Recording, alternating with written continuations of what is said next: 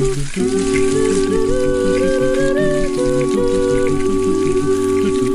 listening to the Vocal Fry Podcast, your weekly dash of voice science, pedagogy, and pop culture. Coming to you from the third formant, everyone's favorite buzzsaw.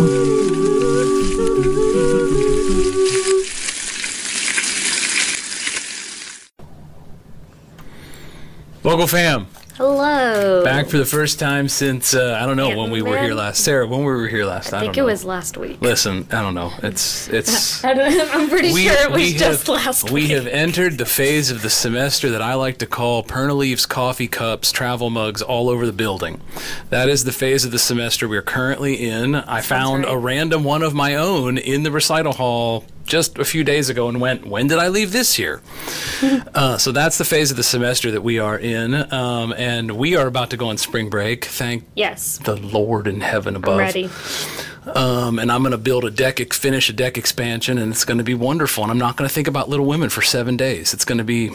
Oh, I don't believe that. I'm not going to think about Little Women for 7 days. It's going to be great. Sure. Anyway, Vocal Fam, we have our dear friend, Liz is back with us. Hello. And we are here with our dear friends from Acoustic Vocal Pedagogy Workshop, which is relaunching an in-person format here in summer 2023. Man, we've, let's see, this spring we've had on Nat Science Informed people. We've had on SVI people. Mm-hmm. Is that, and now this. Is that it? Is that summer programs we've done this? I feel like we're forgetting somebody. Anyway. What an exciting spring. Lots of great continuing education opportunities coming up this summer.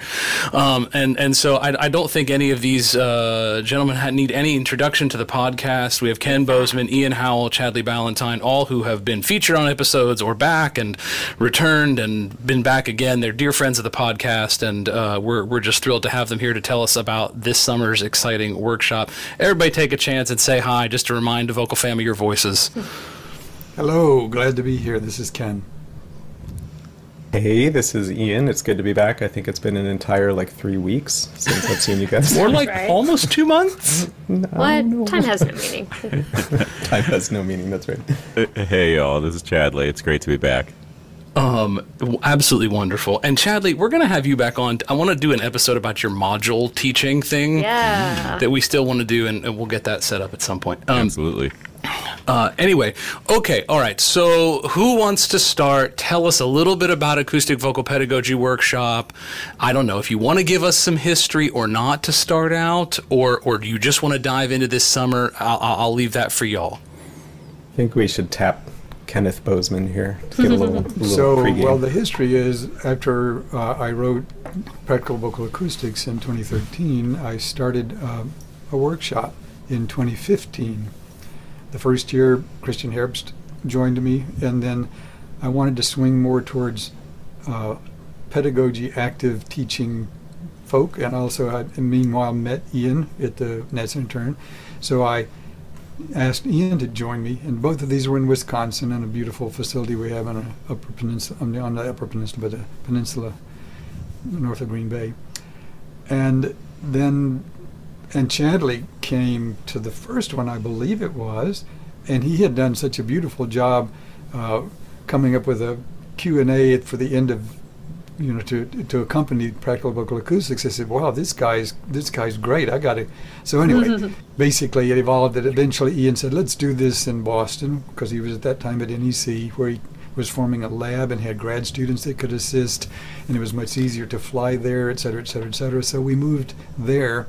I believe in, what was the first year? Because I did 15 and 17 Yeah, 2018 was the first year. We did 18 we did and it 19. Annually every year since then, except for last summer when Ian moved and we lost our NEC host site.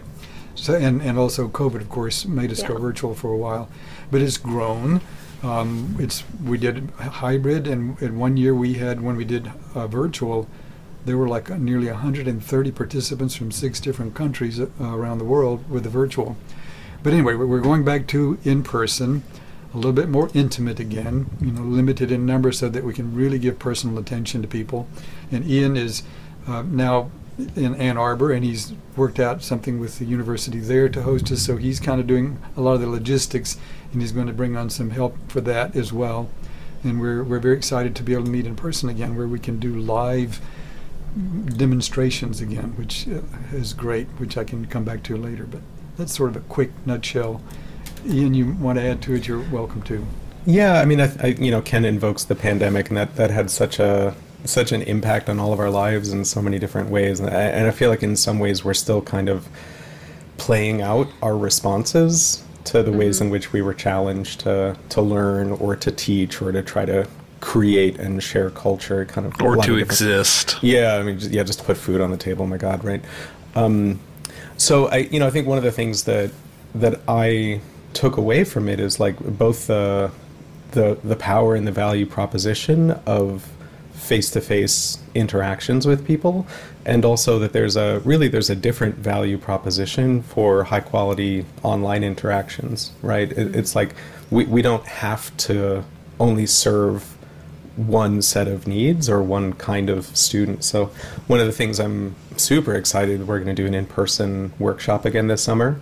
And I look forward to talking about like what that looks like and what learning outcomes will be and kind of for whom it's appropriate. But one of the things we're going to do this year, just based on all of the experience that we built up during the pandemic, offering asynchronous and synchronous online education, is we're going to run an online course that can stand alone as an introduction to this information, like what is the acoustical, what is the perceptual landscape of how voices work, how can we kind of train our ears to hear with nuance, and what are the pedagogical frameworks that we can bring to bear on encountering voices and sort of predicting what they should be able to do, even if a given singer can't do it yet.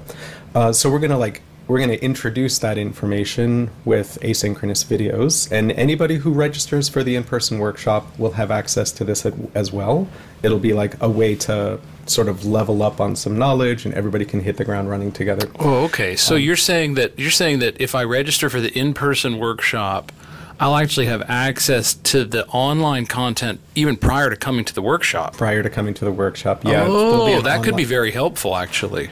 Yeah, I hope so. And I think it'll be attractive to people who intend to come anyway, right? Right. But I think there'll be this other group of people. As Ken mentioned, it's like where our client base kind of is on multiple continents and in, unfortunately, multiple time zones.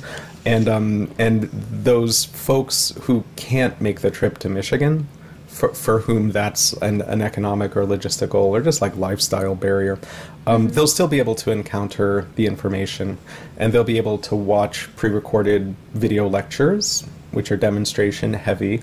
But we're also going to basically set up office hours for the month of July, at least with the three of us, with me, Ken, and Chadley. And so people will be able to have synchronous online experiences, small group lesson situations, tutorials to review the material.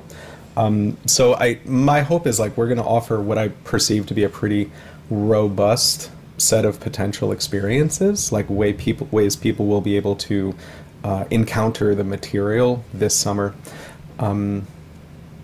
Yeah.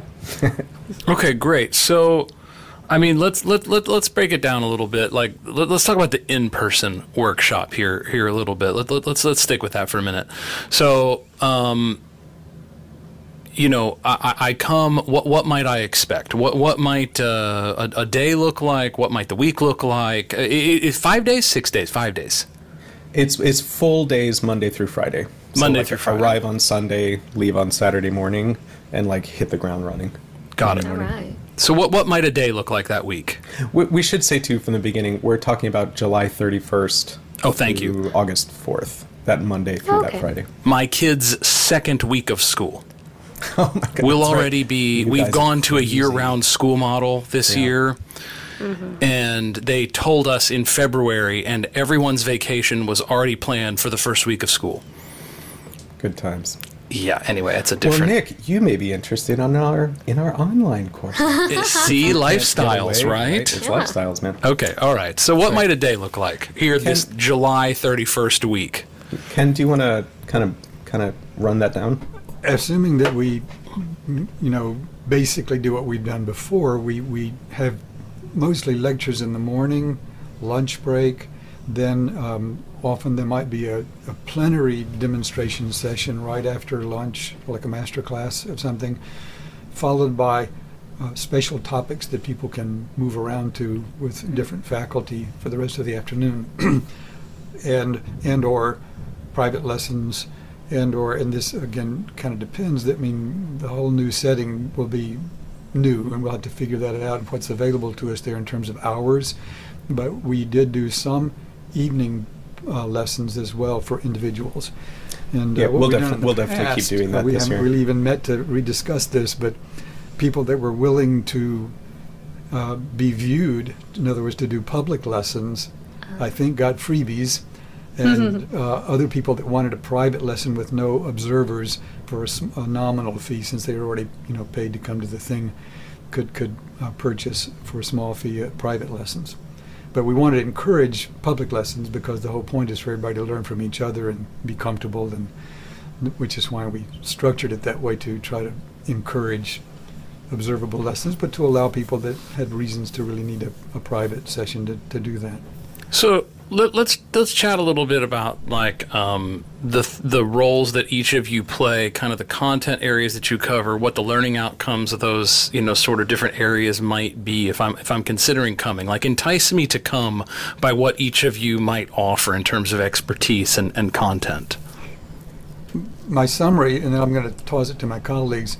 My summary currently, in one of my current sort of hobby horses, I guess you could say, is we're going to be presenting science-informed, objective, declarative knowledge of voice acoustics that teachers need to know in order to teach what creates with vocal efficiency and acoustic efficiency.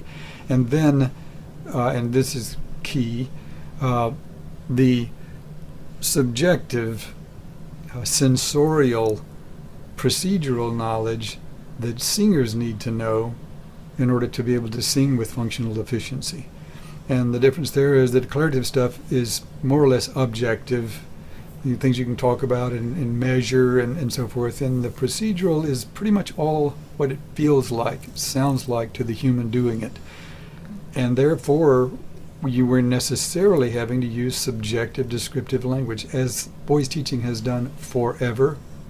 That's where terms like chest voice, head voice, because people felt stuff in places, and I'm pushing back on the reluctance to use sensorial language, and we could go into that in some detail, but I won't go off on that this morning. But anyway, so to me, putting it in bodies, helping them, what does the singer do? The singer doesn't do percentages of CT and TA muscles. They have feelings. Oh, my voice feels like this, and they have sound targets. They have auditory targets, and those sensations are locational as well as other things that they sense. They feel vibrations that Chadley can elaborate in great detail. Anyway, so we can talk about all those things. So those two pieces, declarative, the objective stuff, and procedural, this is what it feels like. That's kind of like the stuff Tietze knows and the stuff Pavarotti knew. Okay? And both of those are knowledge. Both of those are kinds of knowledge. And frankly, the stuff Pavarotti knew, that's actually the gold. That if you're interested in good singing and behavior, but it's all they feed each other. So it's neither. It's neither one or the other. It's a both and. Absolutely. It's interesting, just to pause for a minute on that note. Liz and I were actually in class earlier this semester, and before things went crazy because she had to do her lecture recital, and it was actually in a class that we were basically singing the whole class. Yeah. And you kind of had this, we were literally talking her through kind of, Ken, your whoop, close and open, terminology, but in her own experiences. And, it kind of led to this breakthrough, but it was a breakthrough in how you described how it felt. Yes. I'm trying to remember which part It was when we were working on close vowels so much, trying to get your belt voice kind of to turn rather than just be splatty and open. Yeah. And you were like, oh, it goes up. And I was like, okay, I don't care. Yeah. Sure, it goes up. It's like, I don't care what that's great. Whatever it feels like. Because we got the target noise. So, I mean, anyway. All right. So what else? The other two of y'all, what are we covering? All right. Well, my portion of this is it's a little bit varied, but generally speaking, I'm looking at application and in a couple of specific areas. One of my specialties is how to think about this or apply this knowledge for working with adolescent singers. And thinking about what resonant voice means and sounds like and what it seems like in a 14-year-old voice compared to a 40-year-old voice. Mm-hmm. Yeah. I think the first time I started analyzing middle school voices in lessons and noticing like, oh, there's a lot of different flavors of, quote, resonant voice out there, and maybe there's something beyond just sounding like Chorostowski for resonant voice, and being able to recognize, okay, there's a lot of material to work with here, even if it's in a 13-year-old instrument. Right.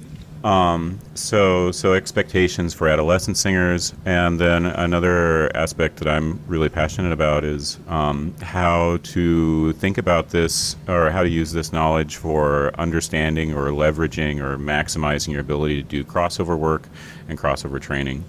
So helping singers go beyond just one single target, or just trying to improve just one single aspect of their singing or one model of their singing, and instead kind of seeing, okay, here are the cause and effect levers that I can pull to switch the outcomes in my singing. Here are the things that unify a lot of different styles as far as like fundamental things for the technique, and then here are a couple things that seem small really when you're looking at them, but then in the result produce like something that we would say is apples and oranges as far as style outcome. Yeah. And then, of course, so some of that application is through really looking at how we can leverage this for auditory targets, understanding why the vowel chains that we choose in our warm-ups could be really effective or really challenging, or my goal is always to make it mathematically impossible to fail. Someday I'll achieve that goal. But how can we structure their sequences of phonemes in our exercises that we develop for our students that make it just mathematically inevitable that something's going to change, and it makes it more likely that it's impossible to go back to the way that wasn't so fun.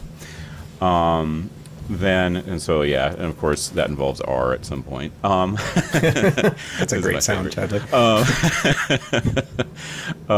And then another side quest that I've been on is looking into what Ken was saying about, the singer experiences sensation, and they're very vivid, and they're emotional, and they're important, and I think it's absurd to pretend that they don't exist.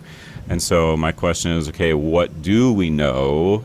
Where is there knowledge that we can transfer to the experience of singing to start to sort out some of these sensations? Yeah. So the research about vibrotactile awareness of sound is really not coming from the singing world. It's coming from a lot of other different avenues of research, and as far as how touch works and how we interact with the world through touch, that research goes back over 100 years.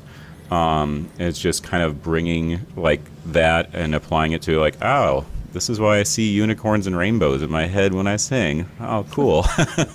Oh, that sensation, that's not really literally happening, but it's so vivid I can use it as like a flashing LED to tell me I'm on target, instead of confusing it with an actual muscular action that if I try to do it harder literally will just cause discomfort and tension and you to see death with a scythe instead of unicorns and rainbows. Oh Lord. Yes, true. So yes, less death, more unicorns and rainbows.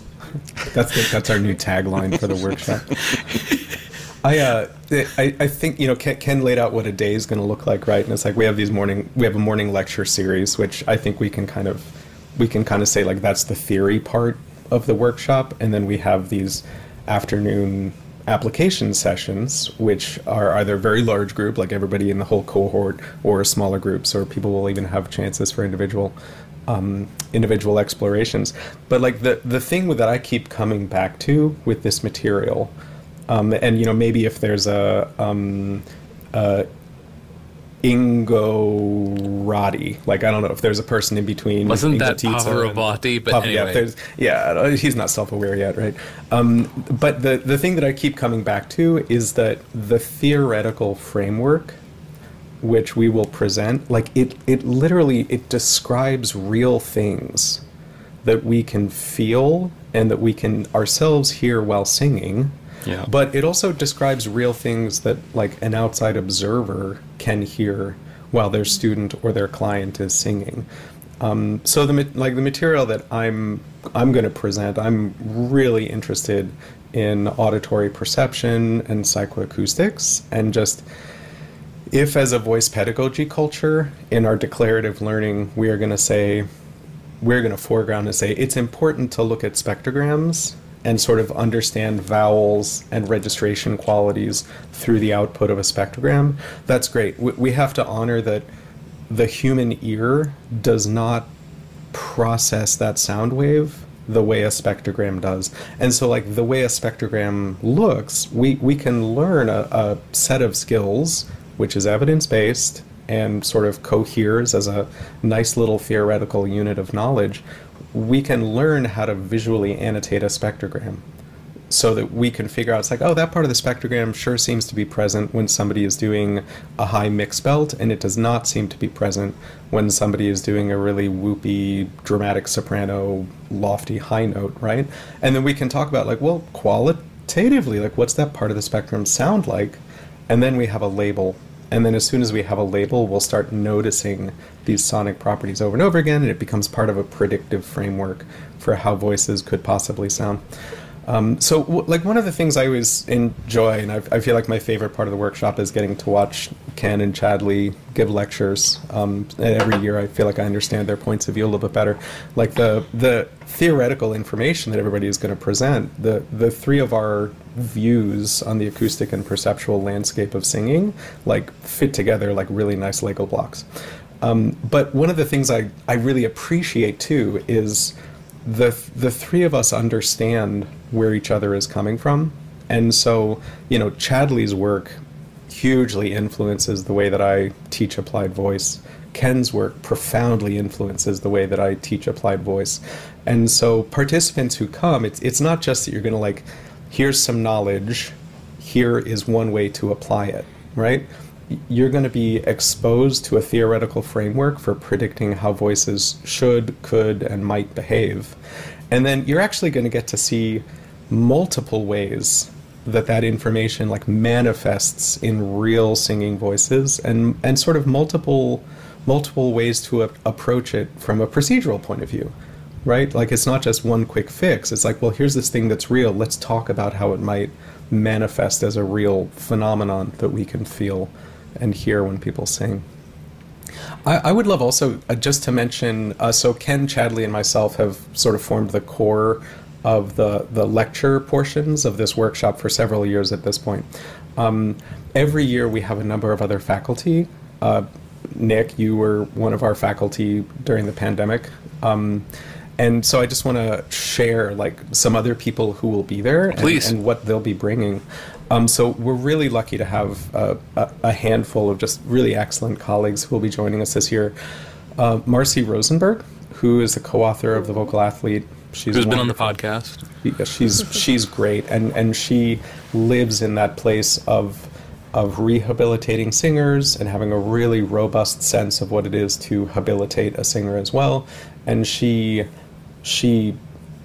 swims in the world of musical theater here in Ann Arbor, right? So she is going to be an amazing resource just for having another point of view for approaching teaching that literature, that vocal literature.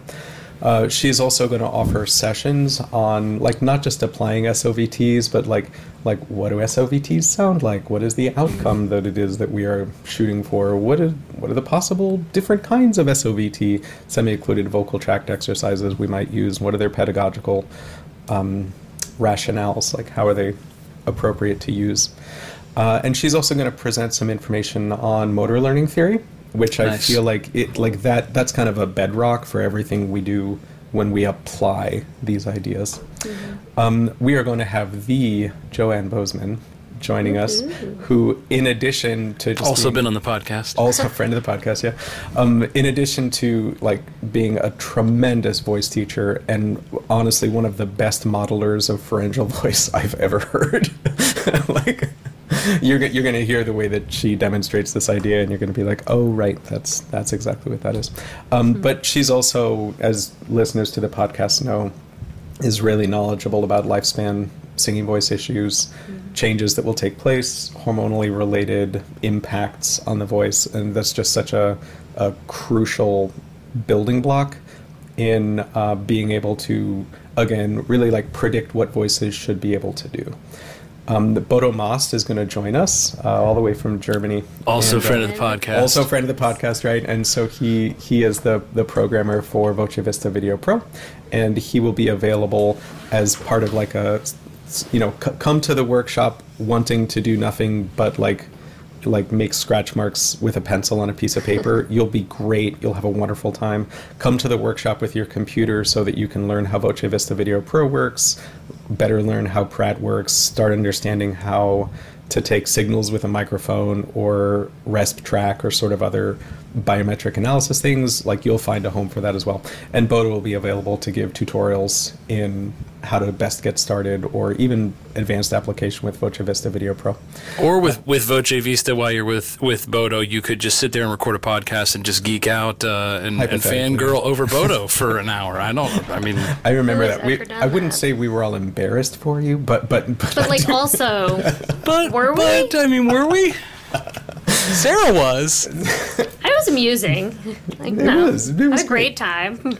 I like knowing what my friends are excited about. Right? We're also going to have Lauren Guthridge come from New England Conservatory. She's the voice and sound analysis lab manager, and so she will be on hand to help people who, again, are interested in maybe some of the more technology-related stuff. That's always been a component of this workshop for the past couple of years.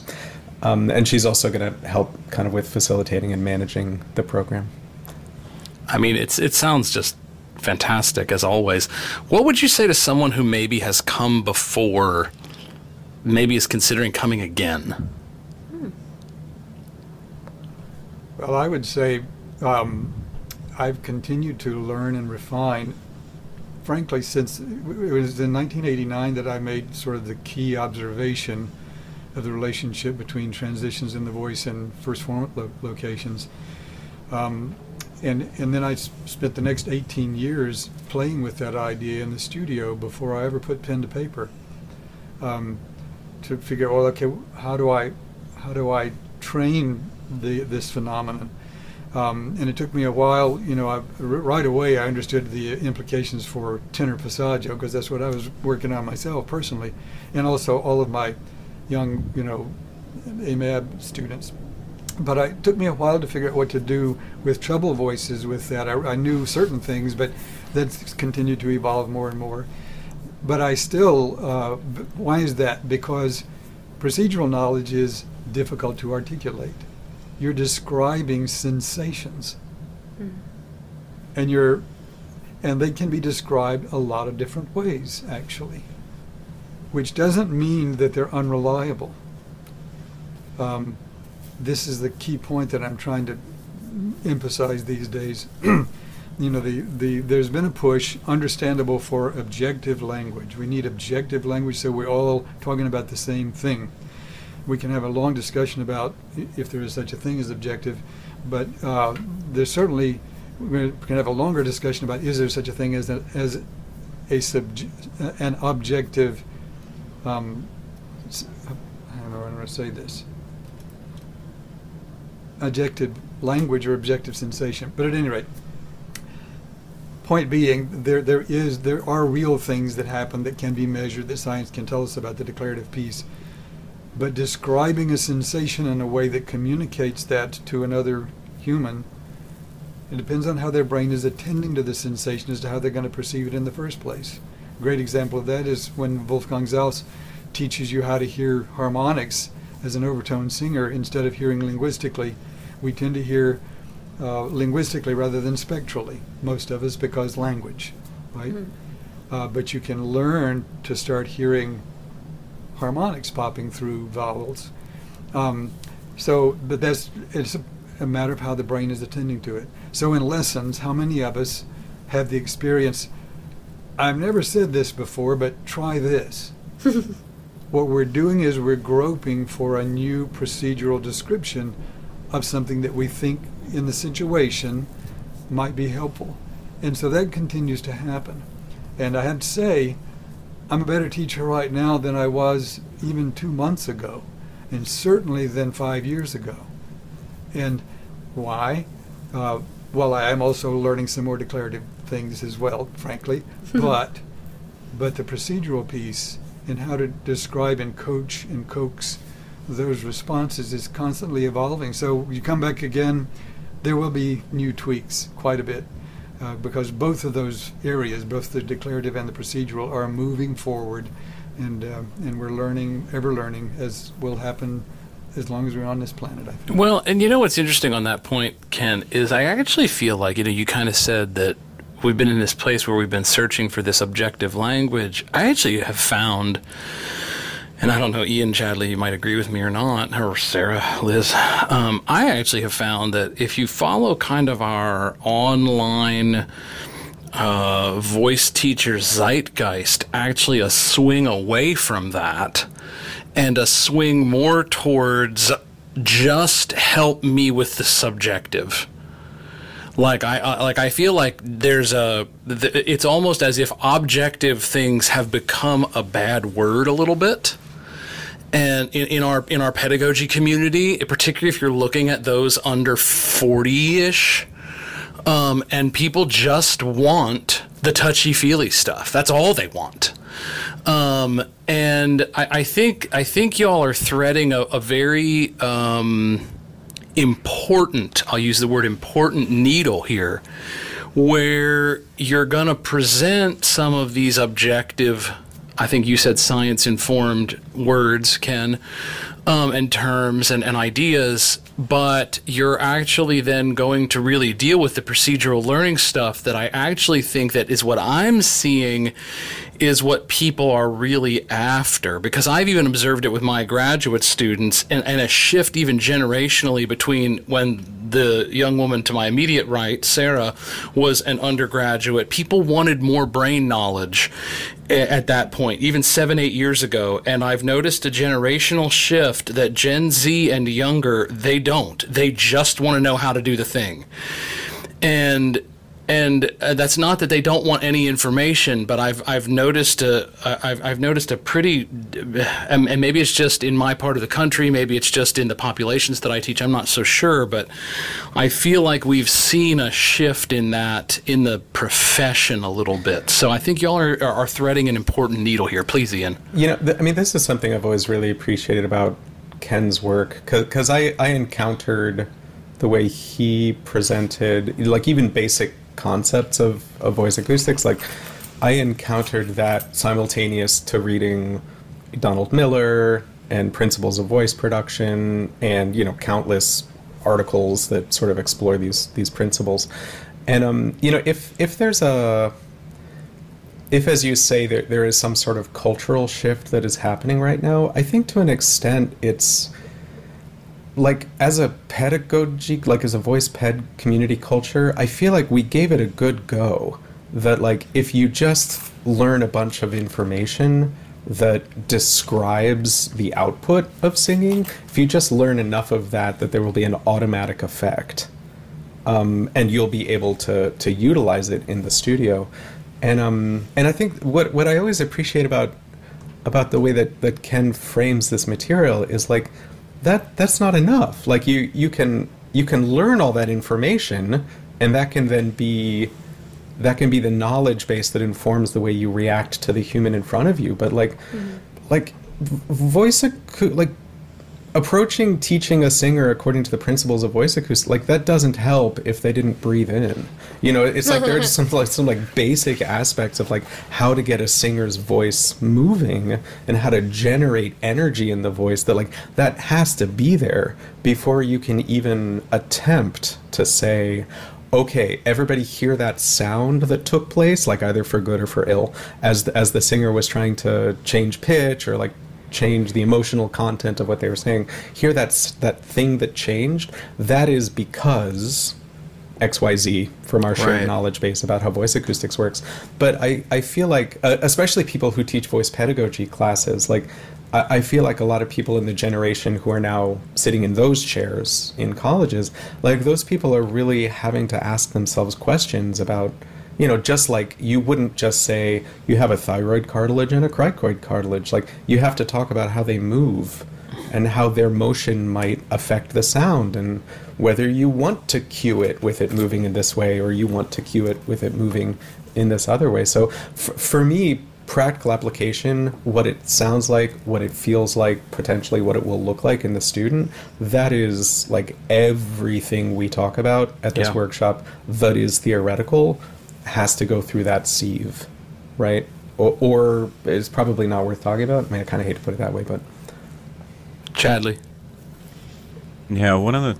I guess from my perspective, and this is just from my perspective rather than saying this is how it's been historically, but as I was kind of coming up through my training when I was an undergraduate, it seemed like there was a lot of terminology and historical and subjective jargon that meant something very specific to people from those different traditions, and that there was no way to communicate across those traditions, that easily just the use of a term could immediately start a fight rather than a conversation.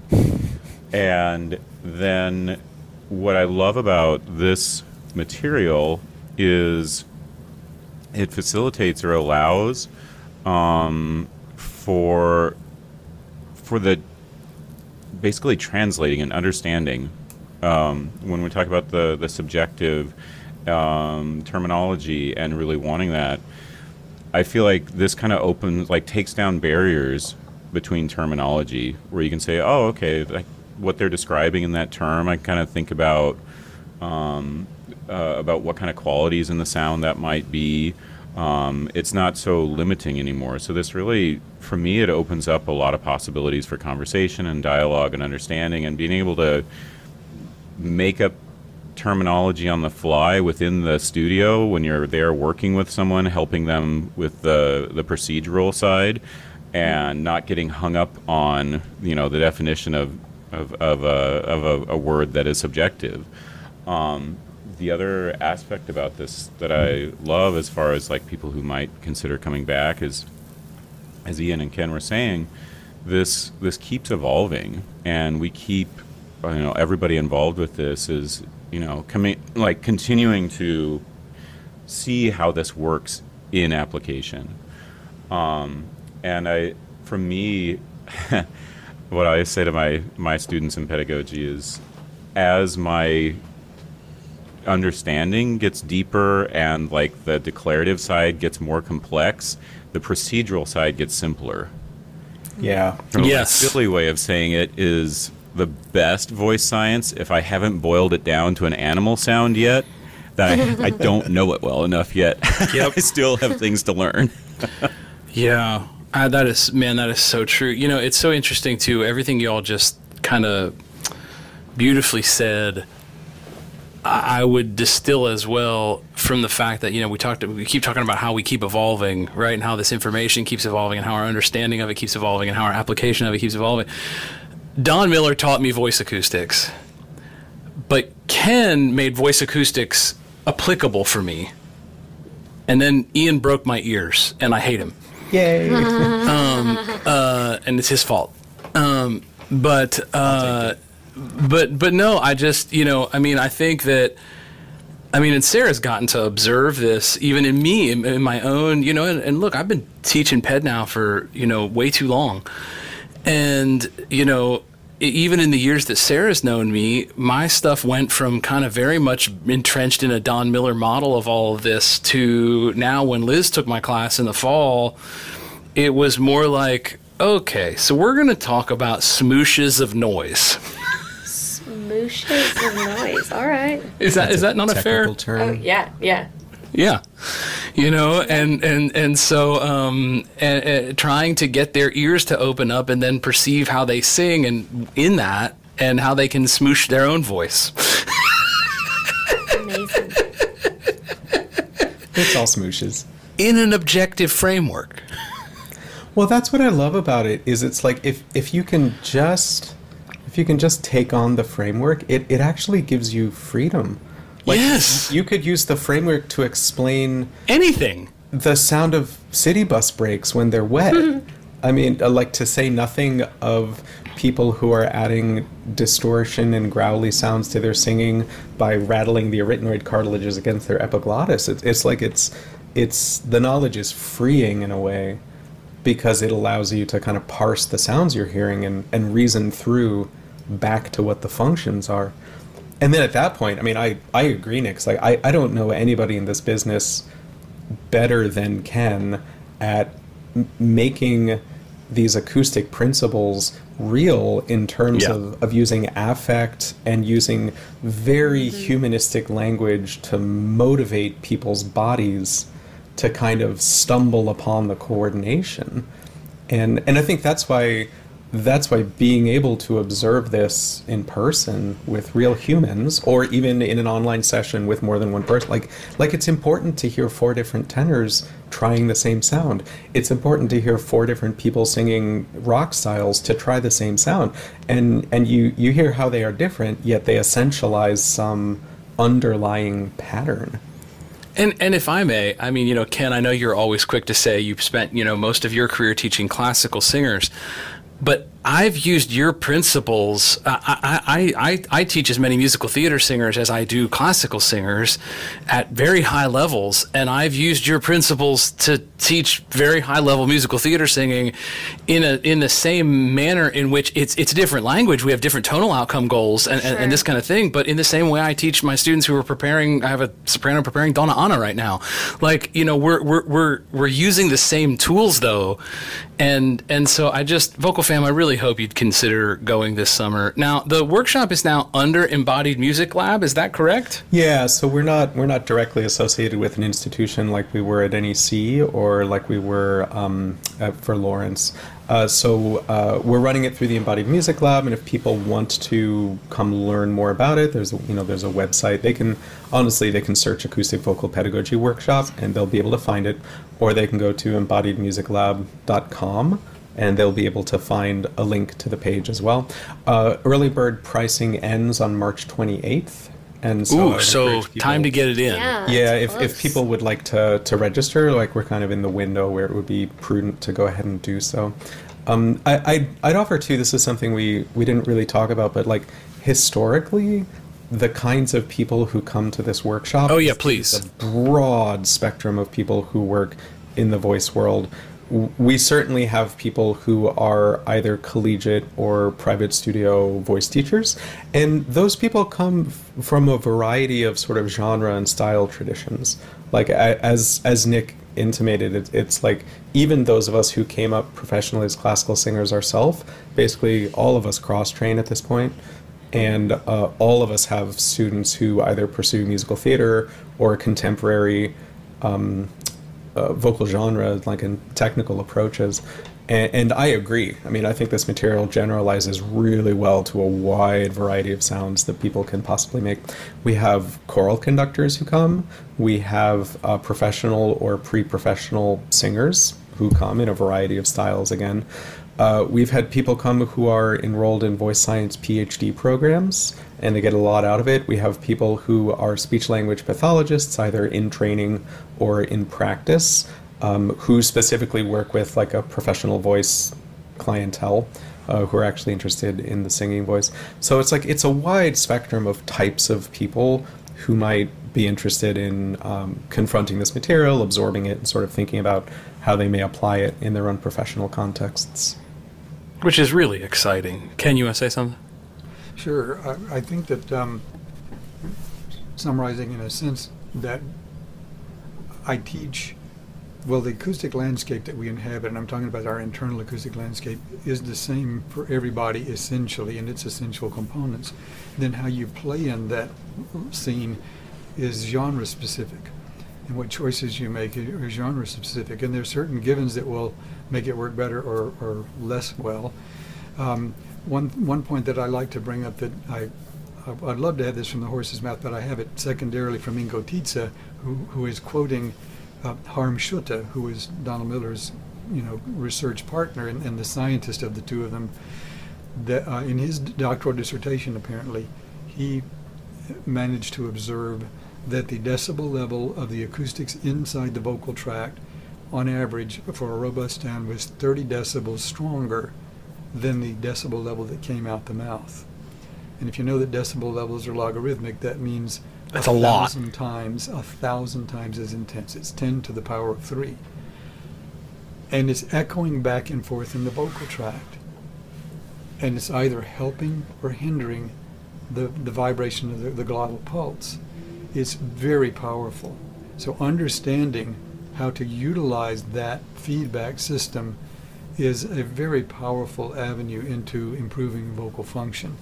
And so that's my sort of go-to punch for acoustic vocal pedagogy is really powerful once you understand what you're doing with it. And you can make different choices, but the choices you make have to be beneficial to the vibrator, to assist its work. Because the vibrator is doing two things primarily. It's creating pitch by shaping different lengths, thicknesses, and inner stiffnesses to vibrate at the frequency that you need it to, and it's resisting pressure from below. And the more energy it has to expend on resisting the pressure from below, the less well it can shape for pitch. So keeping the pressure difference between below and above narrow by acoustic strategies above is huge in freeing up the vibrator to make all the shapes it needs to make. That's it right there. So this is what we're focusing on. What are the strategies we can use per genre? So I think we try to teach genre agnostic is the way we like to talk about it. That these ideas can be used across various genres. You just play with them a little differently. And we also teach gender androgynously, basically. That is to say, most larynxes are larynxes. Yeah. And there will be certain tendencies having to do with dimensions and size and strengths and so forth and so on. But in general, I teach the what I would call the lower passaggio of treble voices is the upper passaggio of non-treble voices the same way. And we can decide, depending on the genre and the percept that we want for the genre, how much auditory roughness, how chesty we want it to sound, or how heady we want it to sound. Is it smoother, it's headier. Is it rougher, it's chestier, using historic terms. So that's those 2 points. That it's not genre specific, nor is it gender specific in that sense, though it acknowledges whatever it needs to of those factors. There was another thing that's slipping my mind now, but those are the two main points I wanted to make. I will say this, I wrote the first book a little bit, venturing out and hopefully not wanting my science friends to be okay with it. And then Ian had me to NEC to do a master class. He said, "So when are you going to write another book?" I said, "What am I going to write about?" So, the stuff you say in the studio. I said, "Do you mean my touchy-feely stuff?" Getting a little bit, really, can I go out with that? I mean, I'm a little nervous about going with my touchy-feely stuff. Well, now I'm all about the touchy-feely stuff, okay? And I still very much believe in science informed. I'm not dissing that at all, but that's not what I do in the studio. Right. Mm-hmm. That's what I do in my PED classes, and a little bit in the studio, but mostly I'm doing the procedural knowledge, which is the felt sensorial. What does it feel like? How do you do this? And it's so interesting. People sometimes are like, "So do you run a spectrogram in your lessons?" And I'm like, no. Never. Ever. I did have one running at Lawrence. I don't anymore, but I did constantly. But I referred to the mirror on the wall way more. Of course. I refer to the spectrogram. You can see vibrato. There's certain things that you can read easily off a spectrogram, but a lot of the important things you cannot read easily off a spectrogram. Well, admittedly, I kind of arrogantly say my ears can hear more things than the spectrogram can. That's not arrogant, that's just true. Yeah. That is absolutely true. And your eye can see things. Yeah. Your eye. That's the teacher experience part of the equation, which I'm also big on. Yeah. We learn things that I consider to be real evidence and real knowledge that is not science lab learned. It's practice learned. And it has validity. We can always test it. If it's measurable, we can test it, but some of it's not so easily measurable. That's right. And yet you learn it over time with experience, and we're trying to convey that in these workshops. Yeah, Ian. I mean, I think what Ken is saying is just so important, even as like a button to put on this. It's like, what will somebody take away? Yeah. And I'm just imagining, like, the first time I ever saw a teacher who was like really amazing at getting like classically trained singers to get middle, lower, like speaky range for musical theater rep to work. It's like part of it was like, oh well, don't take such a damn big breath. It's like there was a declarative thing, but then there was like this procedural part of it, which was like, how do you actually get somebody to just do it? And like the first time that you actually watch somebody get a mix in a treble voice to actually work, and like you notice the light go like bing, the light go off in the singer's eye, where they're like, this is easy and powerful, and it didn't feel like anything was going to break. It's like it is so important just for all of us to know that the theoretical side of it, like the virtue of it as voice teachers is not just the intellectualization of the information, right? Yeah. The virtue of it as voice teachers is these are real things you can hear. And until you actually hear, until you watch somebody put it into application and actually hear what the result is and notice the way that that pattern of stimulation in the singer's body changes the way that they're able to dependably execute something. It's like once you hear it and then you can label it, it's yours, and you'll be able to go forward with all of your students that you work with, and you'll be able to stimulate that same response because you literally know what it is. You have a label for it, so there's a place in your brain that you can store it. You're not going to forget it. You're not going to lose track of it.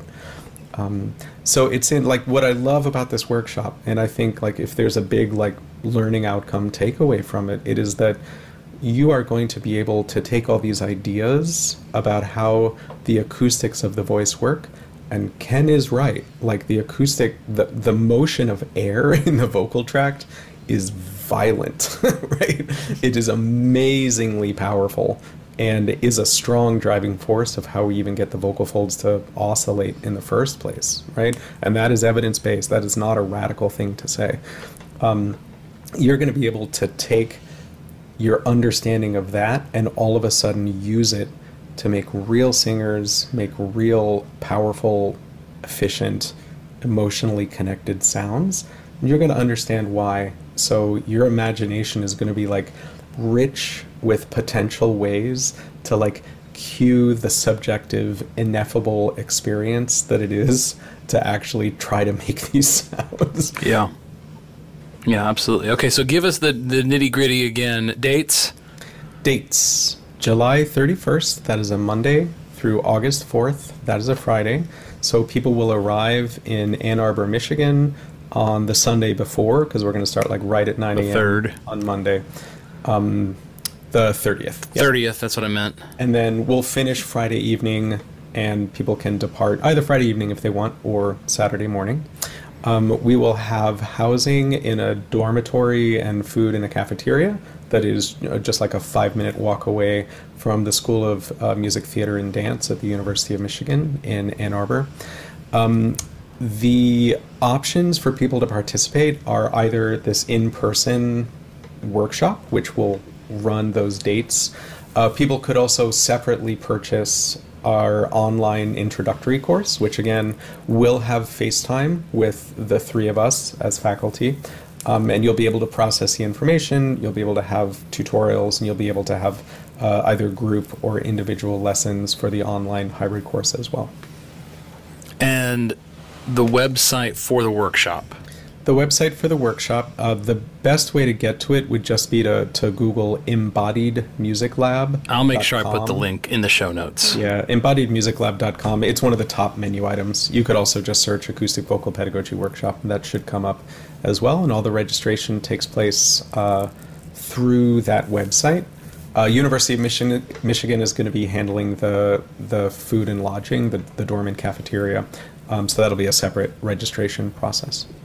Okay, great. And early bird runs out March 28th. March 28th, early bird pricings, which saves you how much? It's a little over $100. A little over $100. Yep. Definitely worth getting in on it now. Yep. Also should mention that because this is a new site and we had to commit to so many dorm rooms, there is a limit to the in-person.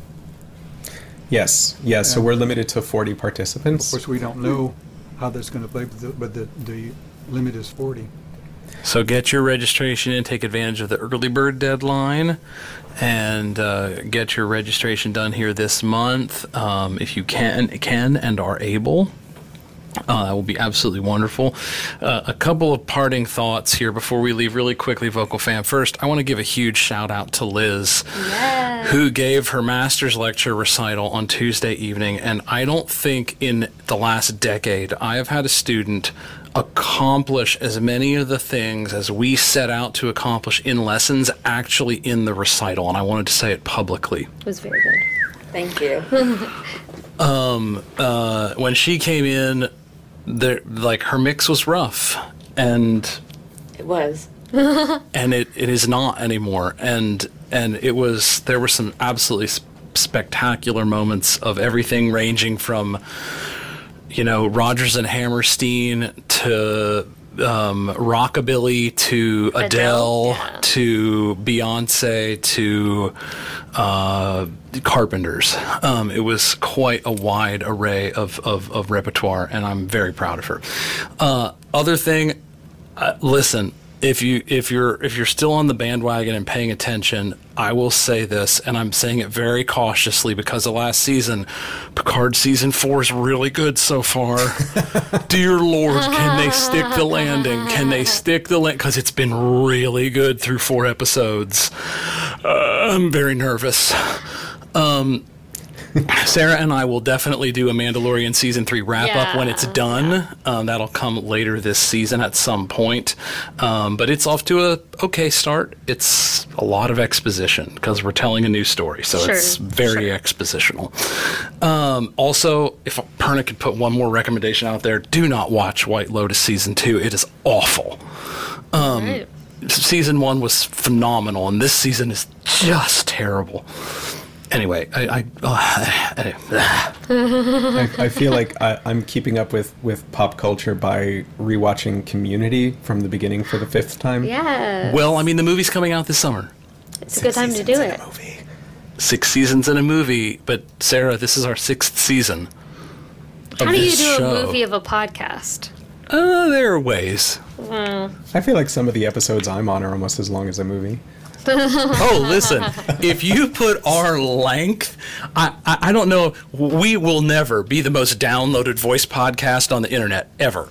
But if you put our minutes of content, I think we probably have more content than any voice podcast in existence. That's what matters the most.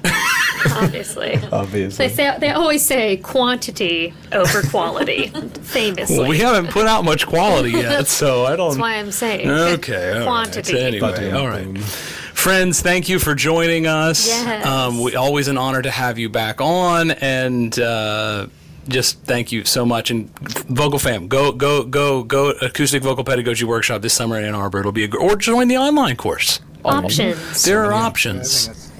Okay. All right. Sarah, breakfast. It was a Cheerio kind of day.